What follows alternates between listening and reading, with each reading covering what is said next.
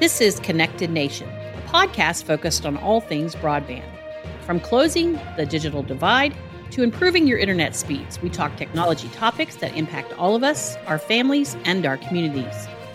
On today's podcast, we're talking with Emily Jordan, the Vice President of Connect K-12, which is a free online resource focused on helping school district leaders and state decision makers improve classroom and school network internet connectivity. This is a critical need amplified by the pandemic as teachers and students rely on those networks to learn virtually and in the classroom. Today, we learn how Connect K-12 can help improve those connections and provide guidance and support for our state and school district leaders as they work to help more kids across the country. I'm Jessica Denson, and this is Connected Nation.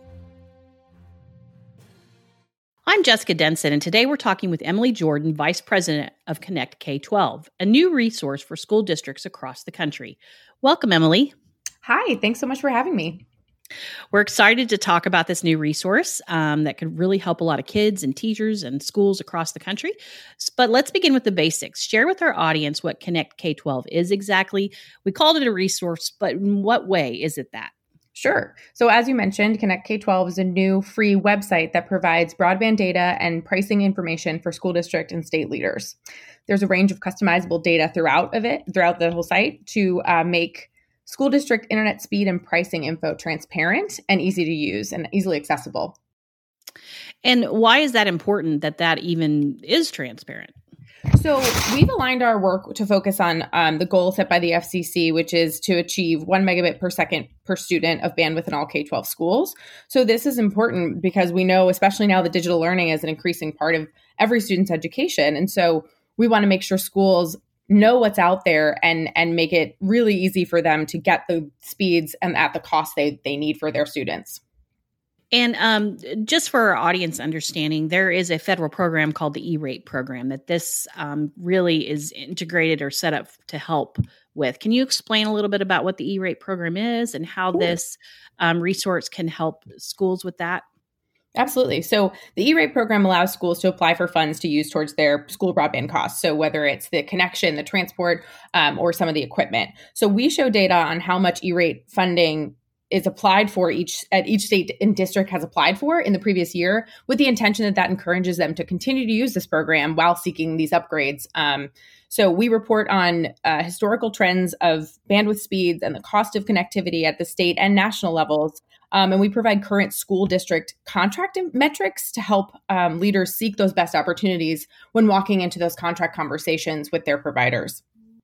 And I've had an opportunity to look at this website and play around with it some, and I can attest to how easy it is to just put in your local school district and see what the pricing is through there, what's gone on there historically. Was there really a point that was made to make this simple for school district leaders and state leaders to use to improve their schools? Absolutely. I think right now, the school district leaders or the tech leaders in the school space are the busiest, most in-demand professionals. So, we wanted to make sure that all of the state and school district data and the corresponding graphics were presented in a way that was easy to understand, and they're also downloadable. So they're easy takeaway resources to bring into those contract conversations, so that these leaders are empowered and don't feel like it's one more thing that they're responsible for, because we can just show them the straight data and they can see, okay, my area, someone else is getting this deal and I could upgrade and have this deal. And we hope to promote action from this data, within the informed knowledge. And it's important that this resource is 100% free for school districts and school leaders and state leaders, correct? It is, and it will be that way for the next 5 years to follow along, like I mentioned, that FCC goal to get all schools to that 1 megabit per second per student bandwidth. So it will be there, and it will never cost you anything. Okay, for someone like me or say my dad or something to understand what you mean by expanding the bandwidth, why is that important for a school?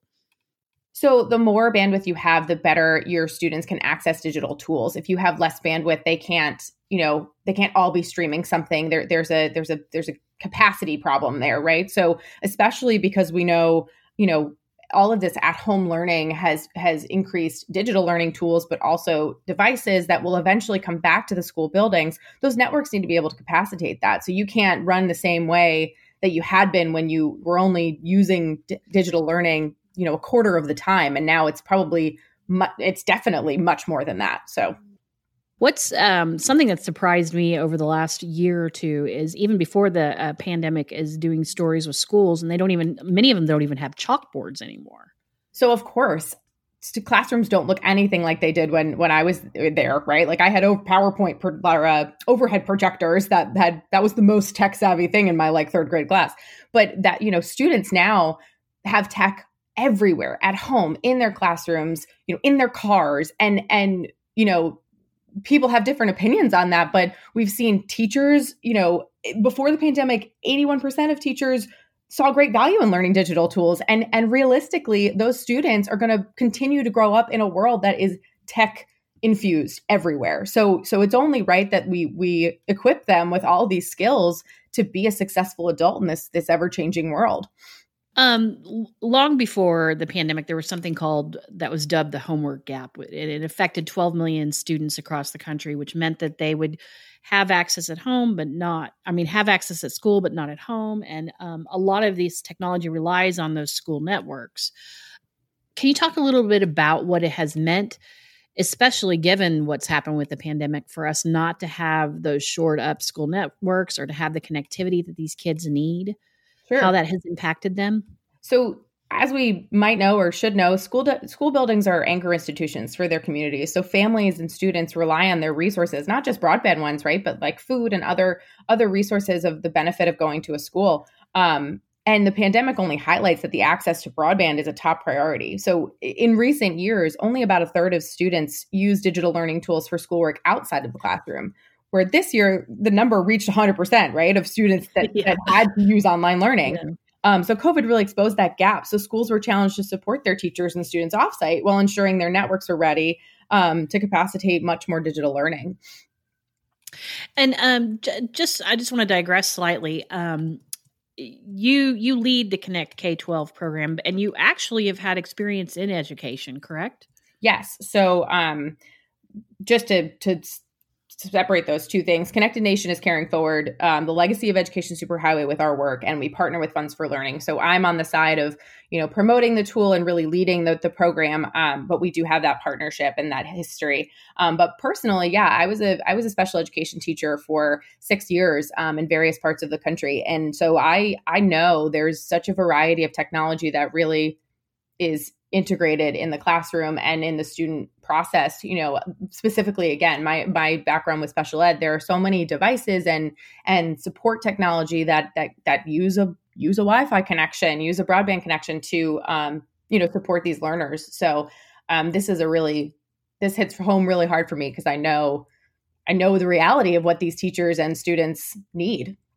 That background is probably essential for helping schools understand Connect K-12 and how it can help them. I would venture to guess.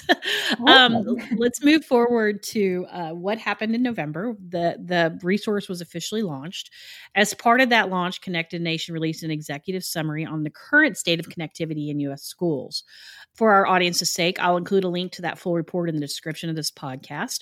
But Emily, can we talk a little bit about what was found in that report? What are some important pieces that were in that give us an idea of the current state of connectivity in our schools in the U.S.? Of course. So I will say first that our data came from kind of two sources, or one source with some help. So we took all of our data extracted from the Form 471s, which is what schools use to apply for those E-rate funds that we talked about earlier. And from there, we then went back to the schools or the leaders in each state to kind of validate that and make sure what we had was accurate. So we're pretty confident. We're really proud of where we got, all our information and how it looks. And so we feel confident that the data and numbers are accurate. And with that, 47% of districts nationwide are meeting that 1 megabit per second per student goal already, which it represents 15.4 million students and about 6,132 school districts. So that's incredible, and largely in part to the commitments made by state leaders already to prioritize upgrades in school broadband. However, about 31.9 million students still don't have access to bandwidth needed for digital learning to happen in every classroom every day. So about 67% of students, more than half, still need access to a scalable broadband for digital learning.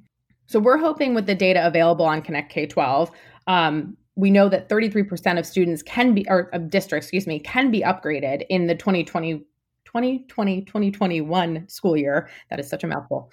And that means that we have informed data available to about 4,300 school districts nationwide to help them leverage when they're renewing their broadband contracts. And that will only bring that 47% of all districts higher. And that's what we want. So some other things we reported on and kind of noticed in our findings was that during the pandemic, 93% of teachers now report, this is obvious, providing at least some kind of online instruction. So broadband access is just so crucial now after the hurdles we jumped in 2020. We hope Connect K-12 hopes to build on the momentum and commitments that school districts have been forced to make. And the urgency was there to make network upgrades so that they're fully equipped and they don't go backwards once we have a vaccine and the pandemic is quote, quote, over, Those are some interesting numbers, and they do give us a good picture of the classroom connectivity across the United States. And you can, again, find that online, and I'll make sure and have a link to that in this podcast. Emily, I really want to thank you for taking part in this, but are there any other final thoughts or takeaways you want to leave our audience with, some actionable things that school leaders or people who care about their community schools or state leaders should be doing in the next week, month, and so forth? Yeah, absolutely. My first thing is check out the site, connectk12.org. Play around on it. Look at what's happening, near you in your state. I believe that anyone can be an advocate for this. Parents, teachers, students, and our resource is free. So it's there for people to explore and be aware so that they can help inform some action. The E-rate, there'll be another E-rate cycle where schools will be applying for all this funds we talked about to support their broadband in their schools after the first of the year, closer to like the end of January. We don't have a date yet, but that's a good time to, this time now is great to know where you are, where you want to be, how many of your schools or how many of your students are kind of at that goal level. We want our insights to be actionable because every student is entitled to digital learning in every classroom every day. Well, that's a great place to leave it. And I would say that we echo that for sure. Thank you, Emily. Our guest today is Emily Jordan, Vice President of Connect K-12. We really appreciate you joining us today. Thank you.